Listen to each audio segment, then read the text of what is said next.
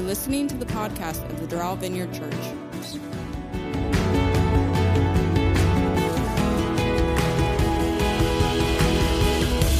Like, I look back and I just, I think, man, the times that I've acted out not in love, in something other than love, in reaction, in frustration, in offense. And I hear Denville, who's,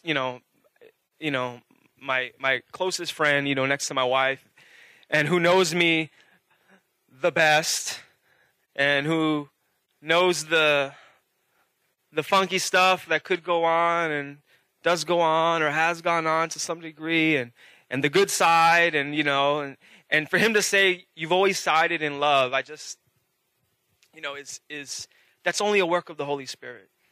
That's only a work of the Holy Spirit. And I stand very weary of teaching that says you need to get out in love, because it's not something you choose to do. Love is not something you come up with on your own. It's not something you make a mental decision on. It's not something you say, I'm going to go out and love people. It's impossible, and you can't. The only love you have to give is the love that's been poured into you. That's been poured into you by Christ Jesus. And I just felt, this isn't easy. This isn't easy for me to get up here and stand, and I've taken the position of being a fool and willing to be humiliated for the Lord and so on and so forth, and I've suffered some of it. Some of it I've got up there, and the Lord's been like, that's not too bad. How's it? I'm like, no, that wasn't too bad. But it's only because of the love of God, and I want to just tell you guys, I want to just, focus specifically on first love, on bridal love, on the love that we have as the bride of Christ, with Christ, our groom, in a moment. But the love of God, like, I accepted the Lord in my life when I was about 6 years old. And from that day, I did notice at 6 years old a change. There was a change, and there were moments where I felt the Lord, break in and speak to me when I was alone, where the Lord would call someone to give me a word, and it would just shape my life, and he was there. I mean, I will not argue that he was there, but I walked away from it because I wasn't taught how to sit and contemplate and meditate and dwell on this love relationship with Jesus. I wasn't told that it was a love relationship that we were to have with Jesus, as I have with my wife, and you have with your husbands, and you have with your wives. That is first. That comes first. And because of it, I did some really crazy things. I lived most of my life so overwhelmed with fear. I used to get up, and I've shared this with some of you. I remember junior, senior year. It's not even that I was so young. 17, 18 years old, even as a young adult. If I had to give a report in class, and I had to read my report, before class, I would just come up to the teacher, and I would say, please give me a D-, because I cannot. And I would be shaking, and I would be like, please give me a D-, because I cannot do this. And one time she did it, and everybody laughed because my voice was like, ah, and I was crying. My eyes were welled up with tears, and I was sweating profusely, and I was stuttering. Like, this is not something that's very easy for me. Now I'm used to it a little bit. But when the anointing is not there, it's very easy for me to go back to that 17-year-old boy who was scared of everything. I was overrun by fear. I didn't know who I was. My imagination was perverted, and all I did is long to be accepted and loved. And I was addicted to sex. I was addicted to pornography. I didn't know who I was. I hadn't encountered love. I haven't encountered the love of my bridegroom, Jesus. I started our marriage, and I thought I knew what love was by my how do I say this? I thought I knew what love was by my experience of what love wasn't. So I said, well, I'll just not do this. And that's love. And that's not love. Love only comes, true love only comes from encountering Jesus and him pouring his love into you first. And it's not an ideology, it's not a theology, it's not a doctrine, it's not a, I understand this for the Bible tells me so. It's an experience. And you know the moment that you have been gripped by the love of God because everything changes in your life.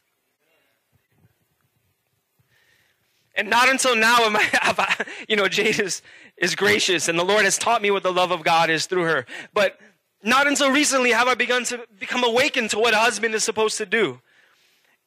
And I'm stumbling and fumbling through it, but I'm getting there and I see it. And you know what it is? It's because I've learned first what it is to be the bride. And I want to say that. I want to say to the church, but I want to speak to you husbands. And we're going to read a portion of scripture in Ephesians that the Lord just showed me earlier this week, just so undervalued. One of the most undervalued portions of scripture in the Bible. That to first be a husband, you must, to first be a good, true, spiritual, godly husband, in the natural to your wife, you must first be a bride. And that's a foreign concept. Because we don't know as men what it is to be a bride. To be the woman, to be the one who is pursued. The one who is wooed by the love of God.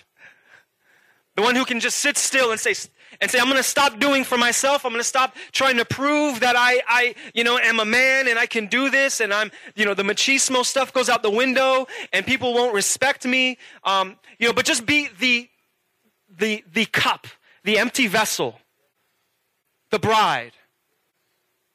Like Solomon writes about in Song of Songs, the bride. The one who Jesus comes and adores and loves on. I just want to read that scripture really quickly. Ephesians 5:21. And further submit one.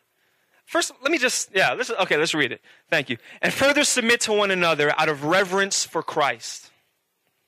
For wives, this means submit to your husbands as to the Lord. For a husband is the head of his wife, as Christ is the head of the church. He is the Savior of his body, the church.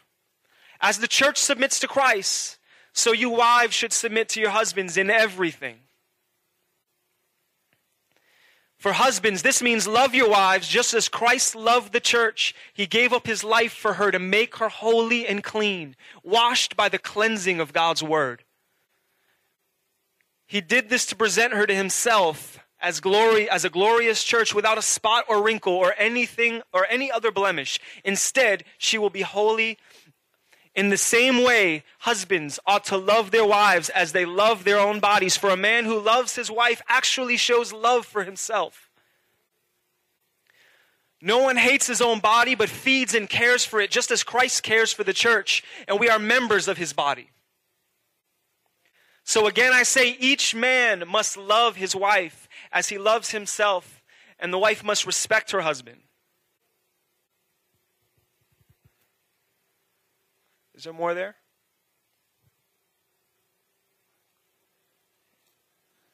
I'm going to read. I'm just going to finish the rest. Thank you, Lord.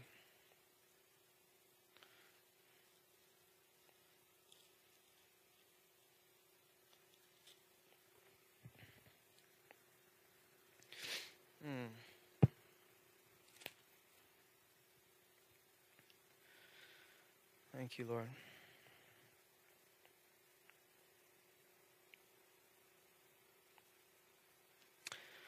So husbands also, I'm just going to repeat from 28. So husbands ought also to love their own wives as their own bodies. He who loves his own wife loves himself.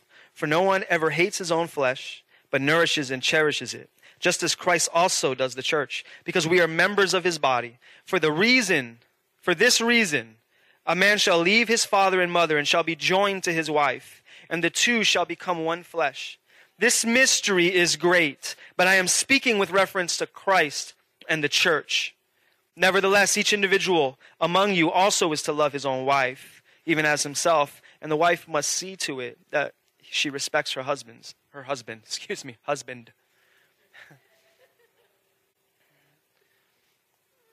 I love the fact that Paul just refers to Christ in the church, Christ in the church, Christ in the church, husband, wife, respect, love, respect, love, respect, love. And then he starts to address earthly husbands, earthly wives. And he says, this mystery is great.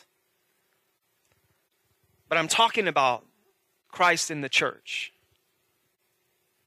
This has been undervalued and passed off as marital advice, as marital counseling. And I think it's great. I don't know that there's better advice or counseling.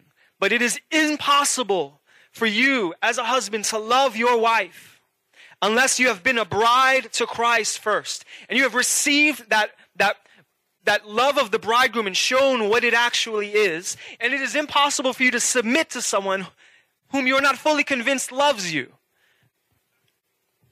So we say, she doesn't submit to me. And I've been there. I've been one of those. There's a great book. I actually didn't make it all the way through. It's called Love and Respect. I got to the first part where it said, she doesn't respect me. And I said, she doesn't respect me.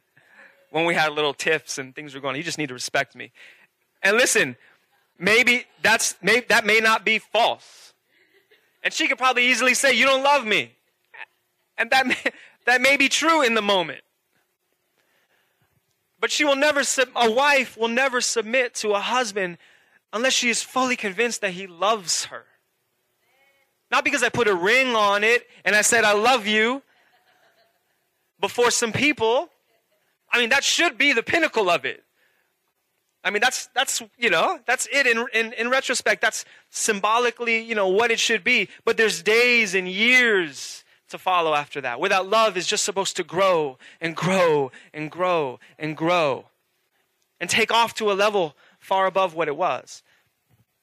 And I can never, I try, no matter how hard I try, we've been married almost 14 years, and I'm thinking like, man, I have moments where I just sit and I'm like, God, like I am so lucky.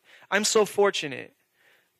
But there's something in the moment sometimes that it gets stunted. And I'm like, how is it hard for me to express this love?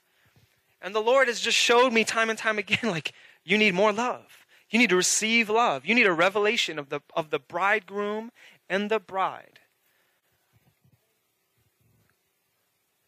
And so that's what I've just been really digging into the last, probably 6 months or so. And it's funny because Denville asked, hey, would you, we're talking about the kingdom of God, and there's one, lesson that's going to be God reveals his love. And I was like, well, I'd like to do authority, you know what I mean? In my head, I'm like, of course I will. But in my head, I'm like, I could do authority, without preparation. You know what I mean? I got it. The authority, the power, everything, you know what I mean, that Denville's really been teaching to this point has just been awesome. And I'm so glad that it was him that did it, not me. But it forced me to really dig and stir up this, this bridal love, this first love that we're supposed to carry on daily, never graduate from. I remember one day I was visiting at a church, and I was going to minister there, and during worship, the Lord just spoke to me, and I was talking with a brother beforehand, and he says sometimes God just speaks a word, and it's like it cuts the legs right out from underneath you. And I just fell out, and I was weeping. And the Lord says, I was at a season where I was being really challenged in my faith, in not in my faith in general, but really moving forward in things that the Lord has spoken to me in faith to grab hold of. And the Lord said, your inability to act out in faith is only because you're not fully convinced that I love you in certain areas. And I think that's a really big principle. We don't exercise faith because we're bound up in fear in certain areas of our life, and we're bound up in fear in certain areas of our life because the love of God has not come forth and been poured out and just totally snuffed out that fear. And this is it. I mean, this is bridal love. As I was thinking, I was just like, Lord, just show me some stuff and about love, just so I can give you some more points instead of just get up here and talk and probably cry and all this stuff. But, I think about the kingdom and our relationship with the Lord, and I just really see three, I don't want to say stages because they're so blended together, but there's relationship between the creation and the Creator. And then we come into kind of like sonship, right? And there's sons and fathers, right? And then there's the bride and the bridegroom. And as I begin to think about it, we don't ever graduate from one to the other, abandoning the previous. We only grow in revelation of one to the other. And then a season will come back around and the other one will come back and the Lord will water it. And that garden that's already been, flourishing will just grow more with more fruit, with more flowers, until this abundance comes. And it's the same way when we grow in relationship with the Father, the Son, and the Holy Spirit. There's seasons in our lives where you can say, I'm really growing in my relationship with the Holy Spirit. And there's seasons in your life where it's like, man, the Lord is just revealing his Son to me over and over. Christ crucified, Christ resurrected. There's other seasons where it's like the Father's love is just being poured out in me. And I'm being affirmed and I'm growing. It's the same way with these stages of love relationship with the Lord. And, it's so important. It's just so important. I just want to talk about this just briefly. I know, I'm just going to cruise through some stuff. And I this mystery, this is the mystery. Paul says it's a great mystery. It's beyond submitting to your husband and loving your wife. Because in the very beginning, he says, submit one to another. So if you have a husband that will not submit to the voice of his wife, to the needs of his wife, to the desires of his wife to be loved, you can say you love her all you want,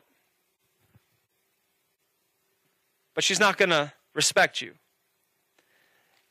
And as we were talking about, the word that Jose had about lifting Christ high,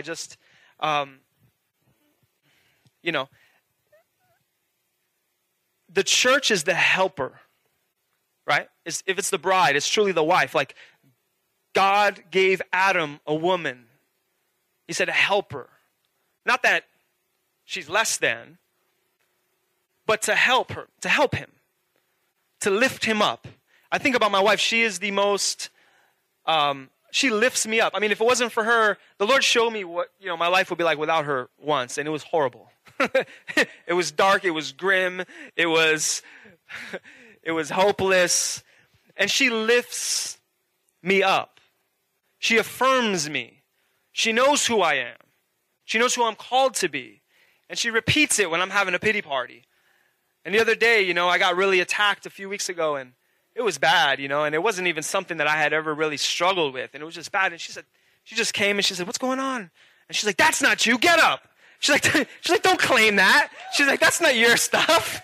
That's not even your stuff. You know what I mean? That's not even like old stuff you struggle with that's coming back. That's not even your vomit you're returning to. That's not yours. She's like, get up. I'm talking about lifting the Lord high as his helper. Saying, Jesus, we recognize your great worth and your great value only because we have a revelation of how much you've loved us. And we're lifting you up until all men are drawn unto you. That's the word. That's what a helper is. That's what the bride does. That's what we're all called to do. In Ephesians 2, not Ephesians 2, in Revelation 2, just really quickly, God, the Lord is just speaking to the church at Ephesus. This is a verse we all know. He says, I know your deeds and your toil and perseverance, and that you cannot tolerate evil men, and you put to the test those who call themselves apostles, and they are not, and you found them to be false. And you have perseverance, and have endured for my name's sake, and have not grown weary. But I have this against you. You have left your first love. Therefore remember from where you have fallen, and repent, and do the deeds you did at first. Or else I am coming to you, and will remove your lampstand out of its place, unless you repent. The first love. This is of prime importance. Of prime importance. And as I read this scripture, because as the Lord told me first love, I said, let me just, Revelation, I just started to read about it. He says, he's talking about the church of Ephesus. And the Lord led me to Ephesians 5. And the great mystery. And this is what I feel, and I feel we're going to release this today.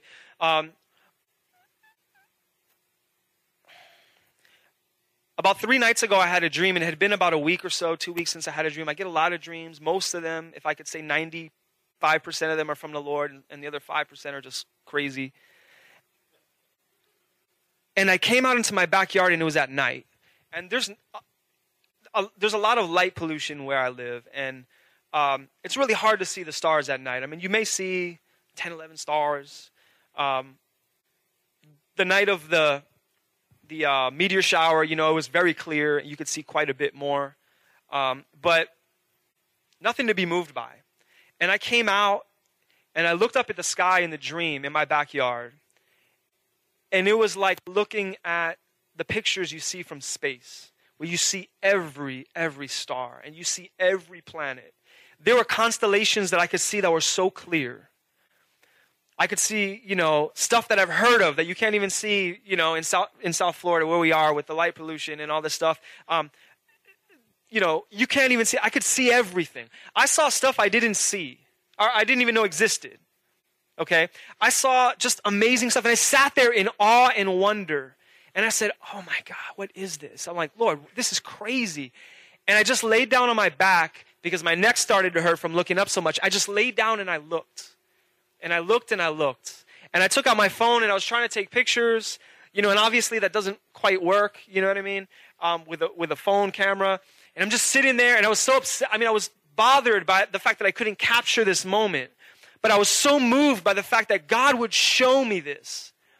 I mean, I could see the Milky Way. I could see variations in color of galaxies. Those that were far off and lighter, more purple, blue. I mean, it was amazing. And I woke up and I was so moved, and I was like, God.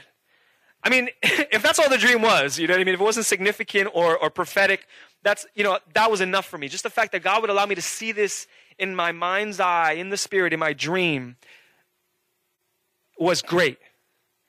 And as I prayed, I just felt the Lord say, this is revelation. This is what the revelatory realm looks like. They were all there every night, all day. They're always there.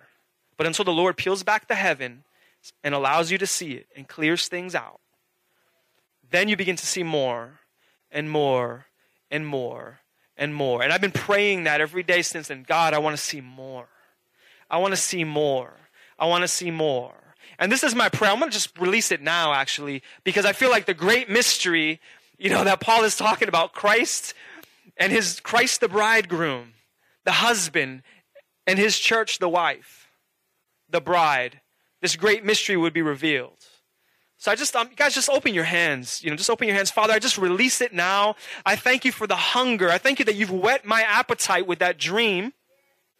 I thank you, Lord, that it couldn't compare to anything I've seen.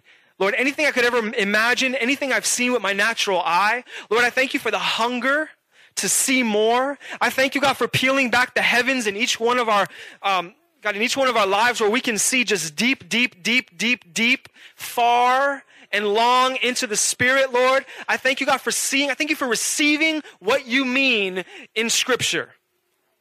God, and I just break off in Jesus' name, Lord, everything that would keep us from capturing it, Lord. Every doctrine that we've heard for years and years and years and years saying, this is what this means, when you've meant something different. Holy Spirit, I ask that you just minister that deep. Just deep, deep, deep right now in Jesus' name. I just thank you for it. I just thank you, Lord. Yeah, so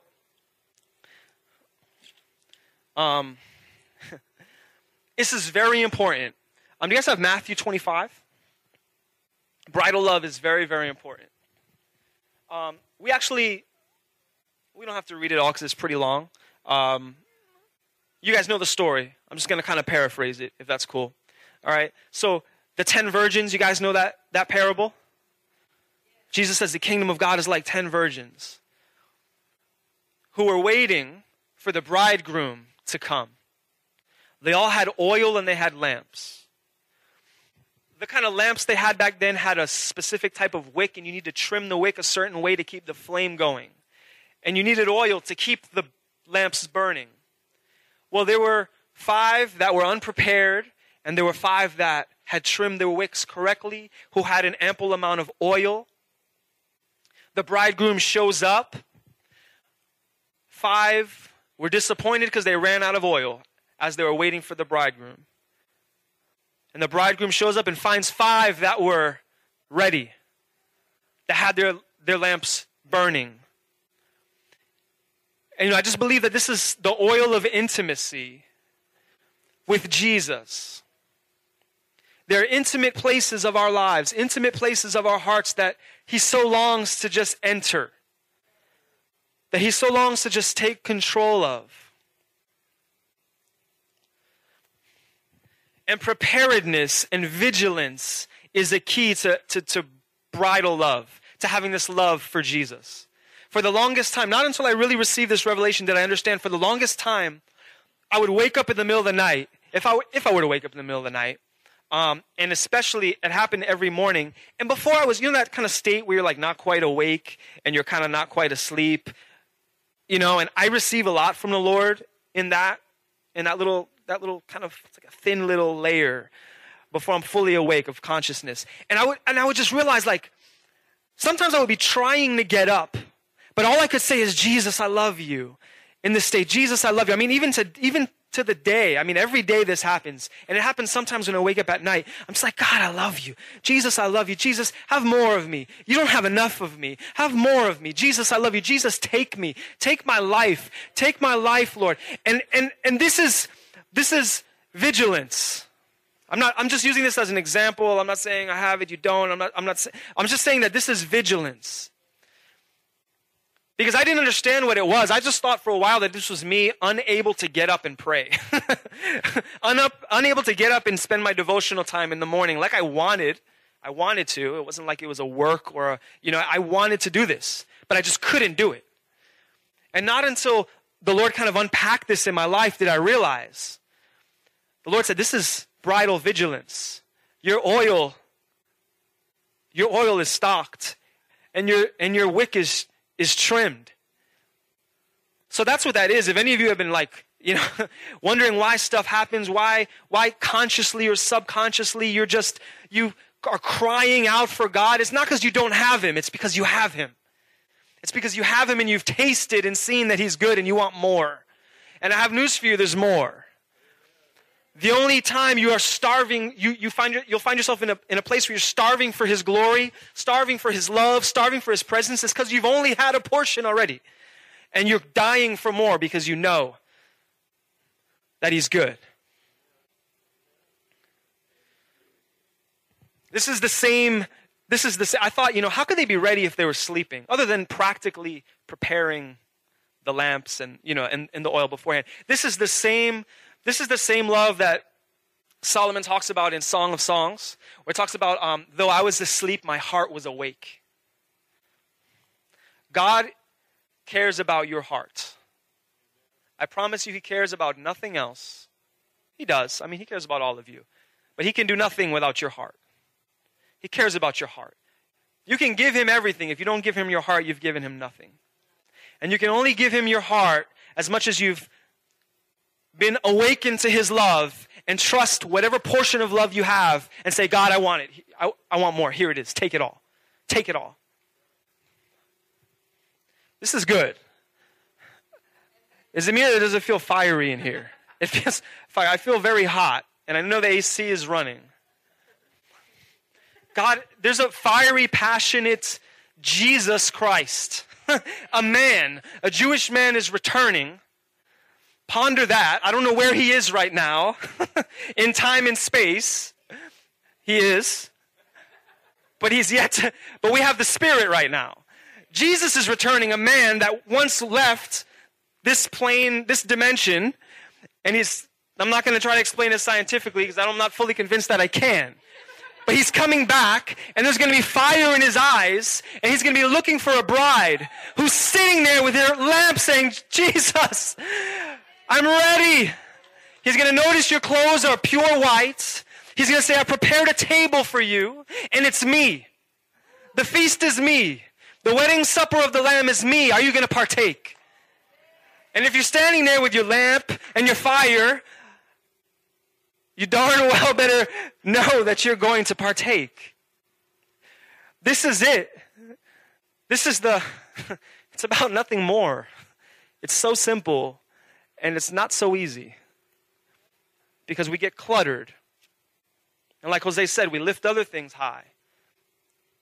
There's partiality, there's mixture, and we lift it high. It's got Jesus in it, but it's also kind of this. And we do it with our best intentions most of the time, but we lift it up.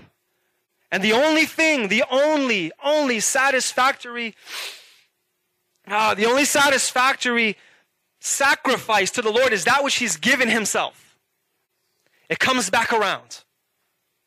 He doesn't want what you have to give. He doesn't want what I have to give. If it hasn't been transformed by love first and come back around to him, it's not pleasing.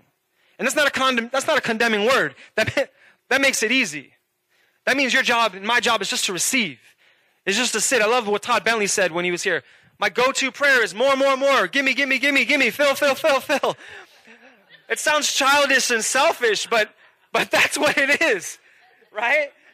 Can you see him? More, more. You're like, that's what it is. That's what it is. And that's what it feels like when he's pouring it on you and he's pouring more on. And you're like, I feel selfish, but this is too good. And I want more and I want more because I know that you will not receive as a satisfactory sacrifice that which has not first come from you.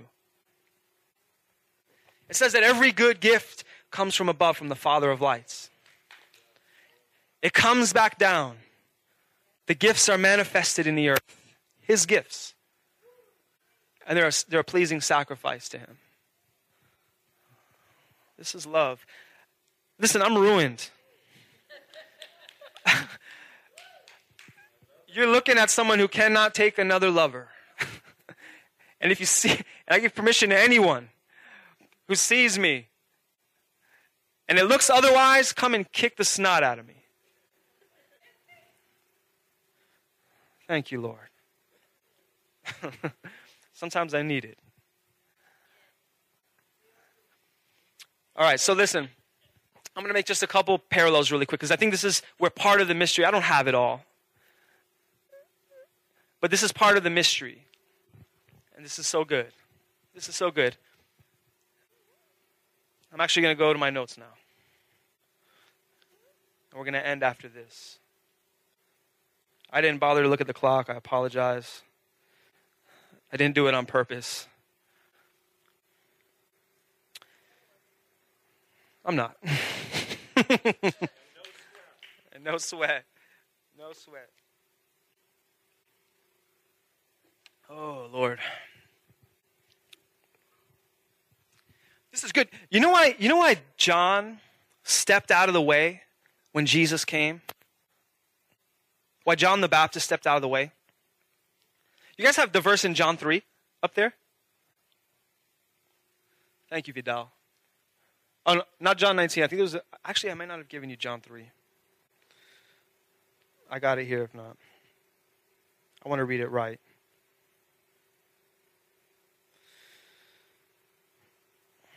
It's John 3:29. Jesus comes up as John the Baptist is baptizing people. Okay? And like Denville said, he said, behold the Lamb of God. This is a bunch of other stuff. The one who I must decrease before so he can increase. And there's a reason why. I mean, there was revival happening. There was great things happening with John the Baptist. But all he was ever doing was preparing the way specifically for the bridegroom, for Jesus as the bridegroom. And John 3:29, if you guys can't throw it up there, don't worry about it. He says, he who has the bride is the bridegroom, but the friend of the bridegroom who stands and hears him rejoices greatly because of the bridegroom's voice. So this joy of mine has been made full. I want you to remember that verse. He sees Jesus, he sees the bridegroom, and he says, you have the bride. He sees them as one. He sees them as one. He says, behold the bride. The one who has the bride is the bridegroom. Such an odd thing to say. I always read that. I'm like, maybe it's some Hebrew thing I don't understand. You know what I mean? Like, I don't understand that. Like, whatever. Skim, right? Pass by. I want to go back to creation. I want to talk about creation and I want to talk about the cross very quickly. Very quickly. Am I very quickly? I hope it's quickly. I love this quote from St. Augustine. It says, if God is love, then there must be in him a lover, a beloved, and a spirit of love. For no love is conceivable without a lover and a beloved. So we have God before creation. He's God the Father, he's God the Son, he's God the Spirit. Everything is great. You guys know the story, the account of creation. Day 1, day 2, day 3, day 4, day 5, day 6. Okay? Creates Adam out of the dust of the earth. He says, we need to make one like us. Okay? I know you guys have heard this a million times. In our image, just like us. We need to make one just like us. To dominate the earth, to subdue, to reign, to manage the earth. Like us. And he saw it was good.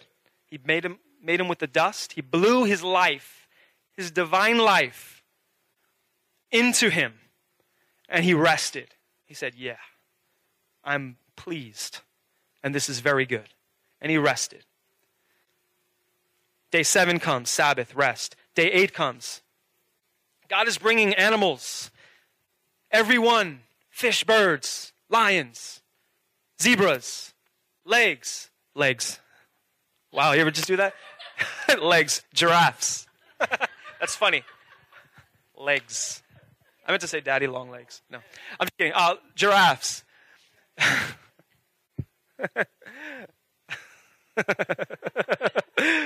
More, Lord.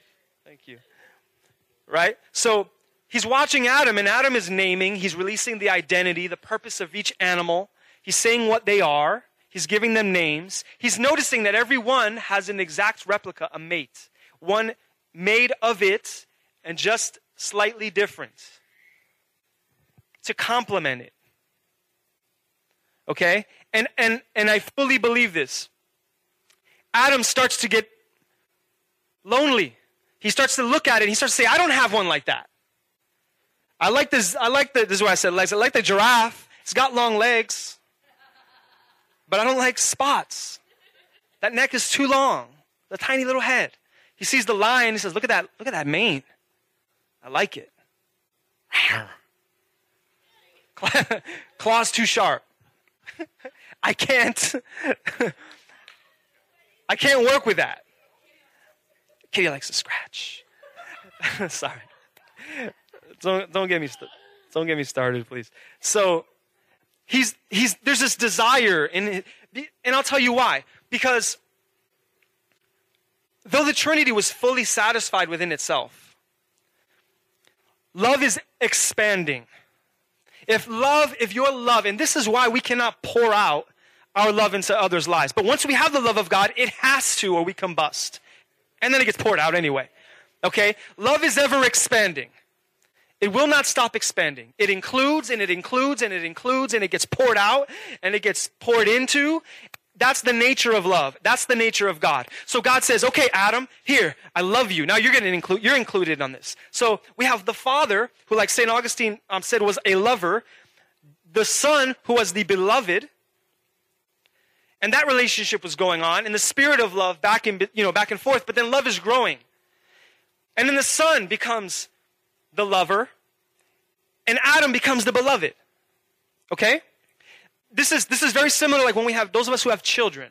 You know, we as parents, we love them, we affirm them, we pour our love into them. But at some point, them reciprocating that love back to the lover as the beloved is not enough, and they start to be overwhelmed with passion. And those of us who have sons or daughters start to kind of notice the opposite sex, and there starts to become this desire to pour out love in a relationship that looks different from the previous. Are you guys with me? I want to paint it clearly. The lover and the beloved. Now we have a new dynamic to this relationship. The beloved, Christ, has become the lover, and Adam is now the beloved. Okay? Now, Adam was exactly made in the image of God. It says, in our likeness, like us, exactly like us. So now Adam, like he's looking at all these animals, and he's like, there's not one like me. There's not one like me to be a beloved, or to be my beloved. So the Lord notices that. He notices it because it's a familiar feeling, right? And he says, I'm going to give you a beloved. Now this is what's so amazing. You guys know the story. He puts Adam into a deep sleep. Now probably the first time Adam has ever slept. Before the fall, right? Maybe. I don't know. I'm just saying. I'm just saying, okay? But if so, that's pretty amazing, right? A deep, death-like sleep. He opens up his side. He pulls out from him the rib. Another translation, that word in Hebrew is not just rib, it also means curve, right? It means bend, okay? Like a curve. I've heard commentaries or read commentaries where they say that that's not actually a rib. He's talking about the DNA, the helix, right? His very DNA. Yeah, exactly. Was pulled out and he created Eve. Well, he created the woman. He created the woman. Exactly alike. Adam woke up. He says, yeah, me likey. Me likey. It was very easy. It was very easy for him, right? He said, that's one just like me. Different, but just like me. Now, this is where it gets very, very, very good. Did Eve have in her the ability to just love? She needed to receive it. Adam was charged up. He was ready to go. He was like looking at the lion. Nope. The giraffe. Nope. He had it. He was getting ready to combust. He said, I need someone to be the recipient of this passion, of this love. God shows him Eve, the woman. He says, yes, that's what I want. That's what I've been waiting for. That is the desire, my soul's desire, my heart's desire is this. He says, thank you, Jesus. She loves him. She just, what does she know? She's just, this is her first day. She's, what's going on? She's, 8 days will give you quite a crick in the neck, right? The math is wrong, not 8 days. 2 days, right? Will give you quite a crick in the neck. She's getting used to it, and here he comes. Oh, the one I've been waiting for. I love you, I love you, I love you. I love when Denville said when there's two and a young lady comes to him and says, what do I do? This guy, he's just pursuing me. He says he loves me. He wants just me in his life. And he says, just let him love you. Eve, just let Adam love herself. And what happened? That love was then reciprocated.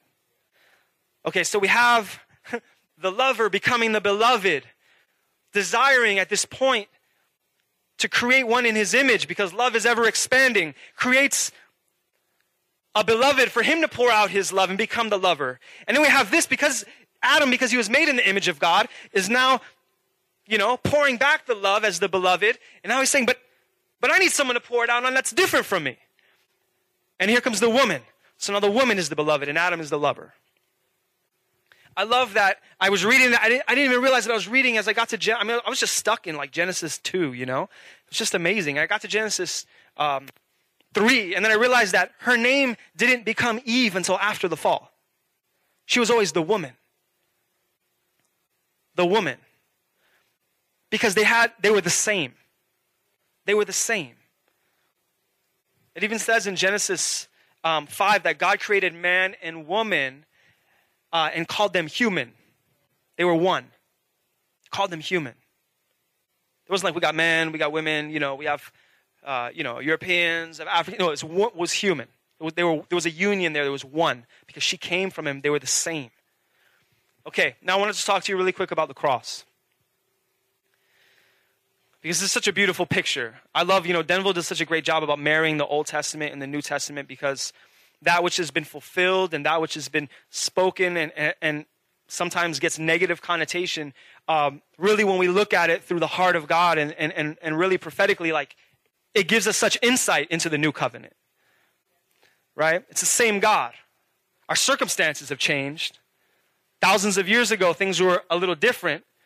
So we can't really relate to to how he was relating to people. But it's the same God, the same intention. All right? So the cross.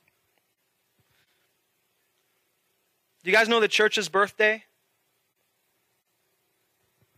The cross was the church's birthday. It wasn't when Christ told Peter, who do you say that I am? And says, you're the Son of God. And he says, flesh and blood does not reveal this to you. I'll build my church upon you. He goes and says, that wasn't the birth of the church. The birth of the church was the cross. So Pilate orders the soldiers to go and cut, because it was getting late. Okay? He says, we need to make sure that they're dead so we can get them down. Go and break their legs. Breaking their legs, the weight would come off their legs. They would just asphyxiate basically to death. Okay? They came to Jesus and they said he was already dead. Deep sleep. He woke up. He was in a deep sleep. God put him in a deep sleep. The soldier comes, he pierces his side. He pierces his side with the spear. And what happens? Blood and water come flowing out. Blood and water come flowing out. And the church is born. It might as well have been Adam and his rib. This redemption of Adam, of God putting Adam in a deep sleep and extracting from Adam's side. We see God again putting his son on the cross into a deep sleep and extracting from his side. And the church was released. Why blood and water? Because we're a bride that is washed clean by the blood of Jesus of all of our sins. It says it in 1 John, it says it in Ephesians 1, it says it in Ephesians 4. Why water? The blood because we're holy and blameless now. The water so we will not thirst or be satisfied with another lover. All our thirst is quenched in Christ Jesus. Jesus said, if you drink of this water, you will never thirst again. And in you will be wells of water. He says in another portion of Scripture will be rivers of living water. The church was born in that romantic moment on the cross. For years, the Lord would, and not that it's wrong, it's ministered so much to me. I would see the cross and I would see the brutality. He allowed me to see the brutality in ways that I would feel it on my body, that my soul would feel like it was being wrung out. And I'm so grateful for every bit of it. The rejection that I felt in this moment, moments after moment in the presence of the Lord, where he said, this is what it's like. This is what rejection is. You think you know, and you have a foretaste, but this is what it felt like. And I made the mistake of sharing it with a few people who, I probably could have chosen my audience better. And it was like casting pearls to swine. And I learned to cherish the moments that Jesus has given me with him and not be so quick. They're meant to be shared, but not to be so quick to just share them. But moments of great suffering. And the Lord allowed me for the first time just very recently just to see how beautiful, beyond beautiful, how romantic and how passionate the cross was. Because, I love the scripture in Hebrews 12. It says, for the joy set before Jesus, he came to the cross. He endured the cross. The joy set before Jesus is you, is his church, is the bride of Christ, is the New Jerusalem, is Zion, is the holy city. That's you. That's me. That's passion. That is love. Beyond I love my creation and I'm, emotionally invested in it, so I have to come do something to redeem it. He says, I want you because from the beginning of time, I've passionately loved you and pursued you. And this is God revealing his love. This is the great mystery. When we submit to each other in marriage, and love each other in the covenant of marriage. It's a covenant of marriage. I have news for you. It really has nothing to do with you and your husband loving and submitting to each other. The effect will be that. But I cannot use any longer as an excuse for my behavior, my wife doesn't love me, or she wasn't acting in love in this moment. Once our eyes have been opened to the fact that Christ has come as the bridegroom, romantically in love. I want to say this. It sounds weird. And the first few times I said it, it sounded very weird. But I'm going to say it. Romantically in love. Romantically in love with you, with his bride. My prayer today is that we would, especially as men, because I think it's very hard, it's harder, because we've grown in this world to relate to this. Because we've been handed and spoon-fed a not perverted sexually, but perverted, just twisted sense of masculinity and femininity. And the bride of Christ is you. And I want to exhort you and encourage you today. You know, we have shows on TV where it's all about the bride. Bride going to pick out her dress. Right? You can go on Netflix, there's seasons and seasons of seasons of seasons of people, of women spending thousands and thousands of their parents' dollars so that they can pick out what they like. That's not the origin. That's not the origin of marriage, of the dress, of being adorned. The wife prepared herself for her husband and dressed to allure her husband so her husband could come down the aisle and say, "Phew, yes, that's me." All day. I'm talking about Esther soaked herself for how long? In oils, precious oils for her king. She prepared herself. In Revelation 21, as the New Jerusalem is coming down out of heaven and being established on the new earth, it gives a description of the holy city. I'm not going to read it all. It's very long. I'll just refresh your memory. It says, the gates are made with pearl. Not pearls, one pearl. Big, old, honking pearl. The walls are 216 feet, one wall wide.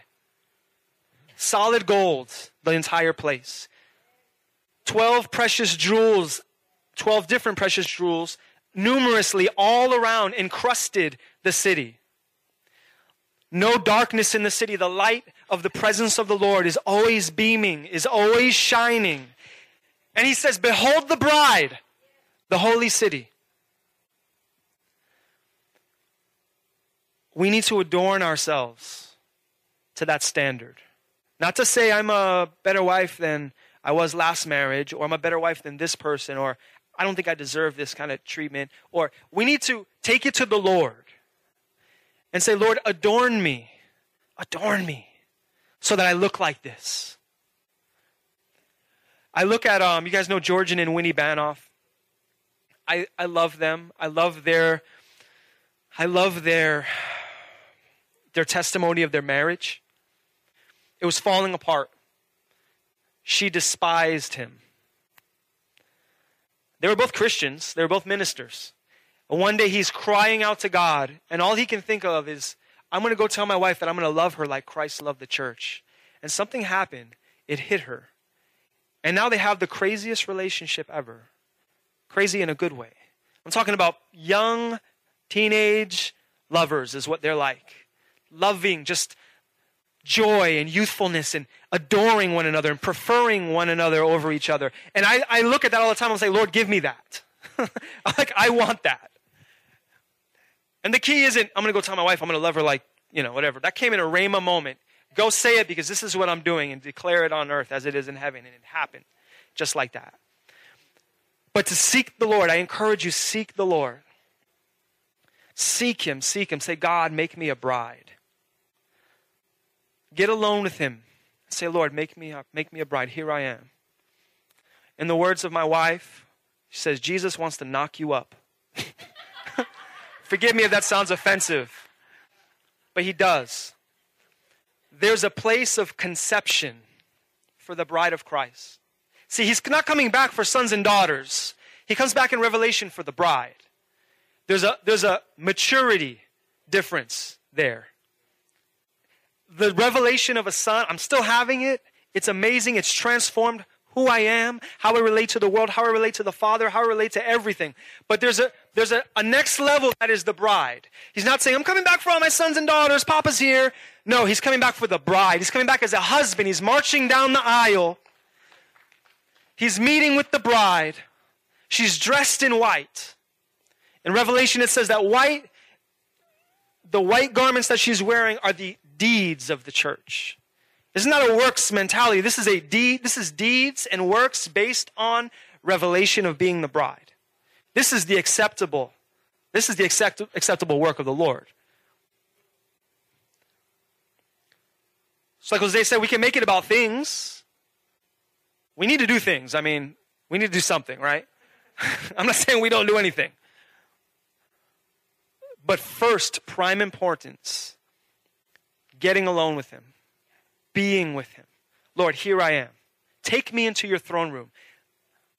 Doing the due diligence that you have in your relationship with the Lord to make sure that you are adorned for your king, for your husband. And what he does, what's the first thing people do when they get married? I thought so. Okay, honeymoon. When you go to a wedding, I remember we went to Devil and Krista's wedding. Instantly, people started to talk about, when do you think there's going to be a baby? My brother's wedding, both my brother's wedding, how long before the baby? And not long. Not long, right? It is the natural order of things. In marriage, for fruitfulness to come forth, for conception. And that's when I say that Jesus wants to knock you up. I'm not being heretical. I don't mean to offend you. But there's a seed that God wants to plant in you, in your life, that will only come from this love, this first love, this bridal love. It will result in a new level of relationship. It will result in this marriage, and it will result in fruitfulness. And that is ministry. It's ministry, is what it is. It may not look like this, but your service unto the Lord. Your life being a service unto the Lord. What he dreamt of and predestined you for. We hope you enjoyed this message from the Doral Vineyard Church. For more information, please visit us at doralvineyard.org.